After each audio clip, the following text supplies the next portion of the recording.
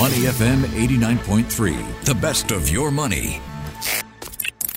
Market View on Money FM 89.3. Asia-Pacific markets are trading moderately higher this morning following a muted session on Wall Street overnight. Investors are keenly awaiting two batches of U.S. inflation numbers, the first of which is due out tonight.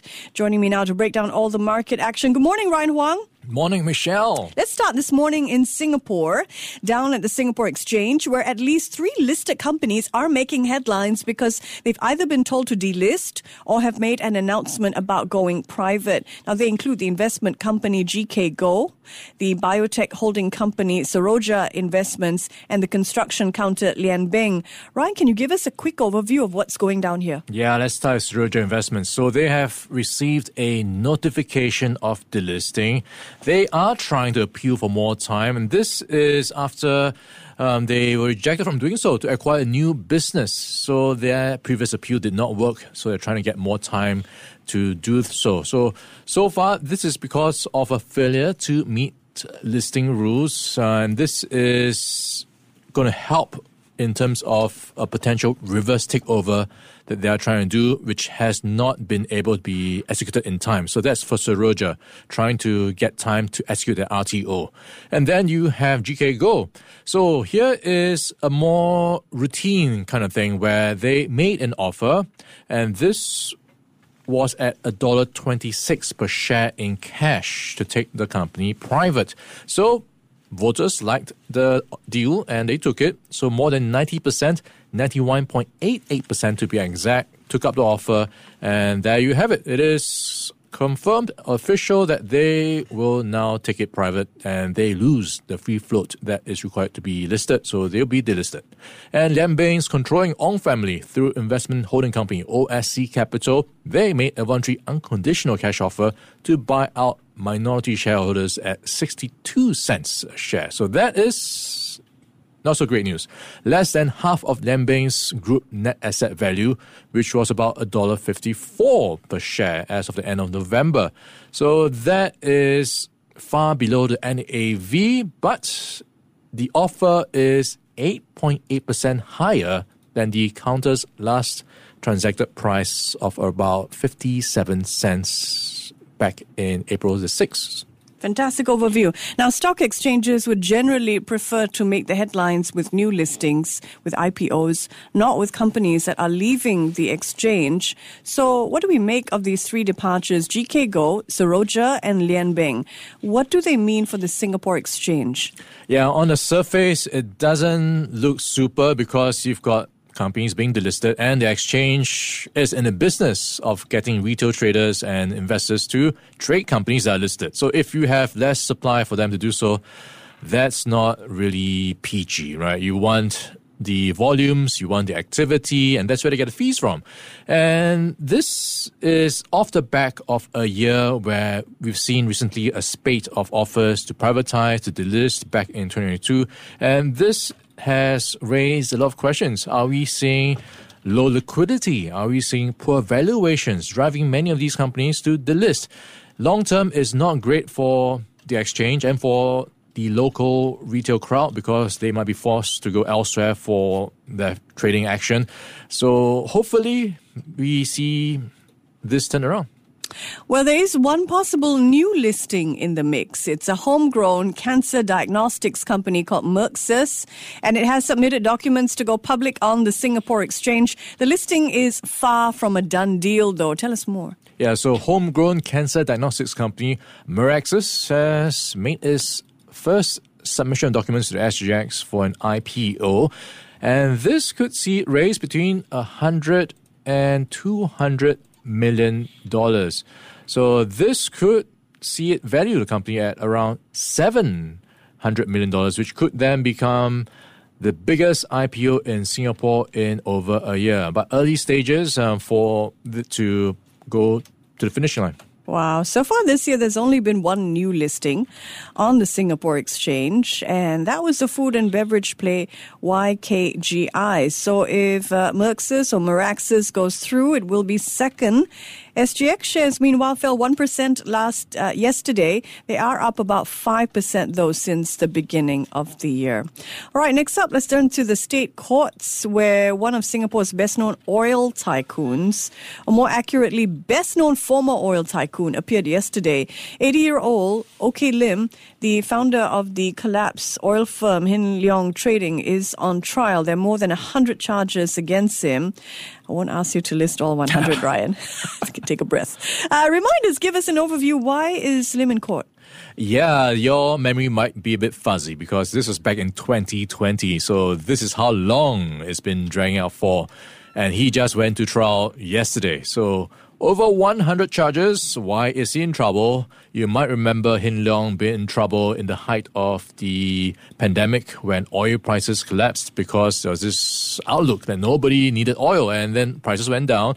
And Hin Leong, of course, being an oil player, suffered alongside many other oil players. But the thing here is, it turns out there was more behind the scenes. And this is something that happened between March 2020 and rather March 19, 2020 and March 23, 2020, where he apparently induced HSBC to disperse nearly $112 million to his company, Hin Leong Trading, on the basis of false premises, which is how he apparently entered into 2 contracts for the sale of oil to China Aviation Oil and Unipac Singapore with falsified paperwork. So that is pretty much the essence. And of course, there's been more accusations that was just the tip of the iceberg. So that loan ended up being a big part to play in seeing the collapse of Hin Leong Trading, which is under hefty debts of $4.6 billion owed to more than 20 banks. So he is in a lot of trouble. Wow. Yeah, that trial set to continue through July. We'll keep an eye out on it for you. Next up, it is time to invest like Warren Buffett. The Oracle of Omaha is ramping up some of his investments. What is he looking at, Ryan? He is looking at Japan. So this is with actually something he's already invested in. 5 major Japanese trading houses. So he was doing an interview with the Nikkei newspaper, and he says he's very proud of his existing investments in them. So if you're not familiar with Japanese trading houses, they have their fingers in many parts of the economy. So you're looking at energy, anything to do with property, food, textiles, anything that has to do with riding on the fortunes of the Japanese economy. So if Japan does well, these companies will do well. And these include the likes of Mitsubishi Corporation, Mitsui & Co., Ituchi Corporation, Marubeni Corporation, and Sumitomo Corporation. So all in, he raised his stake from around 6+% in many of them to now 7.4% in all 5 trading houses. And he is saying he is thinking about investing in them even further. And he pushed them up because shares of Japan's major trading houses, Mitsubishi, Mitsui & Co., Itochu, Marubeni, and Sumitomo, all jumped after Buffett said he raised his holdings in them. In an interview, Buffett compared the 5 trading houses to his own company, Berkshire Hathaway. So you're just fresh back from Japan, Ryan. When Buffett first invested in these companies a couple of years ago, his move did not quite ignite the Japanese market. But do you think this time, having a feel of the ground, this time it will be different? Yeah, I suppose he could have a case for riding on a recovery in Japan, of course, being helped by many other factors as well, including China, the hospitality side of things. But it really strikes me as a bit of an unfair Warren Buffett advantage, or what you might call a rich man advantage, right? Someone just saying, hey, I'm going to buy more stuff. And the share price goes up. And then maybe he won't buy the stuff. He'll sell his stuff. Whatever he says, people will just jump on board. And you have to also put into contrast how we sometimes demonize short sellers. Mm-hmm. But in this case, some of these rich guys could be front-running their stock buys. So it is a very interesting discussion to talk about how fair it is that these rich tycoons can talk about anything. Sometimes you might imagine Elon Musk just making some obscure references and then some stock goes up. So you have to, I guess, take that into consideration before jumping on any of these hot stock tips from anyone. Yeah, what goes up must come down. At least 3 of the trading houses that Buffett is bullish on are outperforming the Japanese market, though. Shares of Sumitomo are up 10% since the beginning of the year. Mitsubishi up 15%. Marubeni Corp is up more than 25%. Impressive showings. All right, time for corporate news, and we do it up or down style. Let's start with Google. Yeah, I'm going up with Google. So this is around news on Google TV.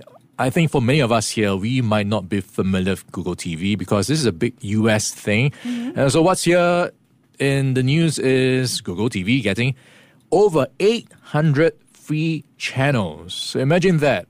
It's almost 3 channels a day for you to watch. So that is going to help it get a bigger foothold and market share when it comes to your screen time. And of course, it can then sell more advertising and integrate it into many other Google things. So that is going to be a plus for me. That is exciting. All right, it's down in my books, and here's why. There are a couple of negative headlines about Google here in Asia this morning. So in India, startup companies are taking Google to court to stop its in-app billing system.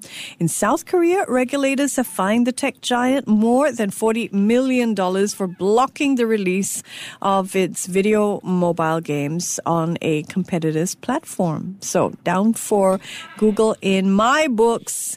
Let us, however, look at a straggler, Bitcoin. Bitcoin is up. And I say this reluctantly because it really depends on which day you're asking. So it is finally past that key psychological level of $30,000. So if you are a technical trader, then hey, this is going to help with the support case. Yeah. If you look at some of the possible fundamental reasons, some people are saying, hey, inflation data is going to help steer crypto prices higher. And then you have Ether also alongside it going higher. One of the things here is that there's going to be a technology upgrade tonight that could improve the Ethereum network. So Ether also getting alongside Bitcoin. Bitcoin has climbed past that important $30,000 mark you mentioned for the first time since June last year. So it is up about 80% since the beginning of the year and currently trading around $30,310. So and up for Bitcoin today.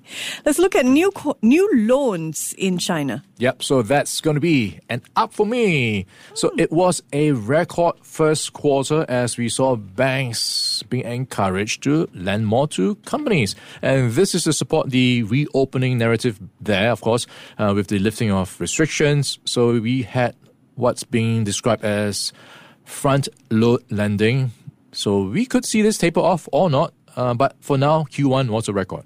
Yeah. Very important point to make that the amount of new loans in China may have hit record levels in the first quarter of this year, but a word of warning because this may be front-loading lending. So those numbers could drop off as we move forward. Let's look at UBS. Okay, UBS is going to be a down for me. And this is with the Swiss Parliament coming to say that they are a bit worried about how things will be executed once UBS is combined with Credit Suisse. And they are a bit worried that the combination could be too big. So this is going to be a hot topic for Swiss Parliament. And I think it is potentially going to mean regulations, supervisions, compliance costs, and of course politics in the mix. And that's going to be a big headache when it comes to running a business. Yeah, JP Morgan thinks that UBS's takeover of Credit Suisse is going to turn UBS into a, quote, powerhouse of wealth management. So a strong vote of endorsement and an up for UBS in my books. All right, overnight, the last word goes to Elon Musk because he tweeted this single letter of the alphabet X. Why is that, Ryan? Yeah, so guess what? Twitter Inc. is no more. What? That is what's happening. So the details of it is Twitter Inc.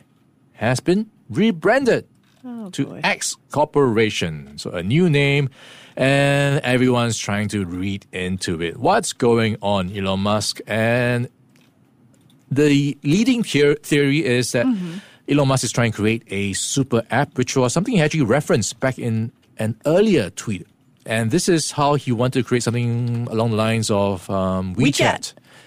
Grab, super app that will have everything. And if you think about it, Elon Musk is almost doing everything. He's got Tesla, he's got Starlink, he's got the borrowing company, he's got Twitter, and who knows what else to come. And then maybe he could combine it all and make it into a very compelling product. Oh my goodness. Twitter no longer exists. What is this? X.com. Well, he has a sprawling empire. If you can pull it all together and allow us to do things like, I don't know, what can you do on WeChat? You can do pretty much everything, right? Buy movie tickets, make appointments with your orthodontist and the like. So it remains to be seen. People, it's still unclear at the moment what the name change means for Twitter, which has seen quite an overhaul, right, in the past year. Twitter, meanwhile, has been in a feud with another online platform called Substack. It was blocking links to Substack after the platform announced a new feature called Substack Notes, which looks a lot like Twitter. So it's based on subscriptions, not paid ads, and some observers think Substack may be Twitter's successor. Have you had a chance to look at this? Yeah, this is quite a popular tool for many newsletter writers, especially in the finance community. So a lot of them actually make money because of the subscribers that are willing to pay for these newsletters. So it is a very compelling business model because you have a community who is already willing to pay. In this case, Substack has that monetization model going for it. So that is now going to be a potential rival for Twitter because of a new feature that is looking a lot like Twitter. So they've come up from being a newsletter type model to now a new service that will allow users to write what's called Substack Notes. So short form content, and you'll be able to comment and share. Very similar to Twitter. And I think maybe Elon Musk is feeling threatened because he has blocked links to Substack. And I think that's a big reference to how important or how much of a threat he feels it could be. Yeah, not a good idea. Musk coming across as someone standing in the way of writers making a living. So, writers being the driving force for content creators. Not sure Twitter wants to be known for standing in the way of this particular group's ability to make money. So we'll see how this all turns out, of course, for Substack and Twitter. In the meantime, this is Market View. He's Ryan Huang. I'm Michelle Martin. Have a good day ahead. Before acting on the information on Money FM, please consider if it's suitable for your own investment objectives, financial situation, and risk tolerance. To listen to more great interviews, download our podcasts at moneyfm893.sg or download our audio app. That's AWEDIO. Available on Google Play or the App Store.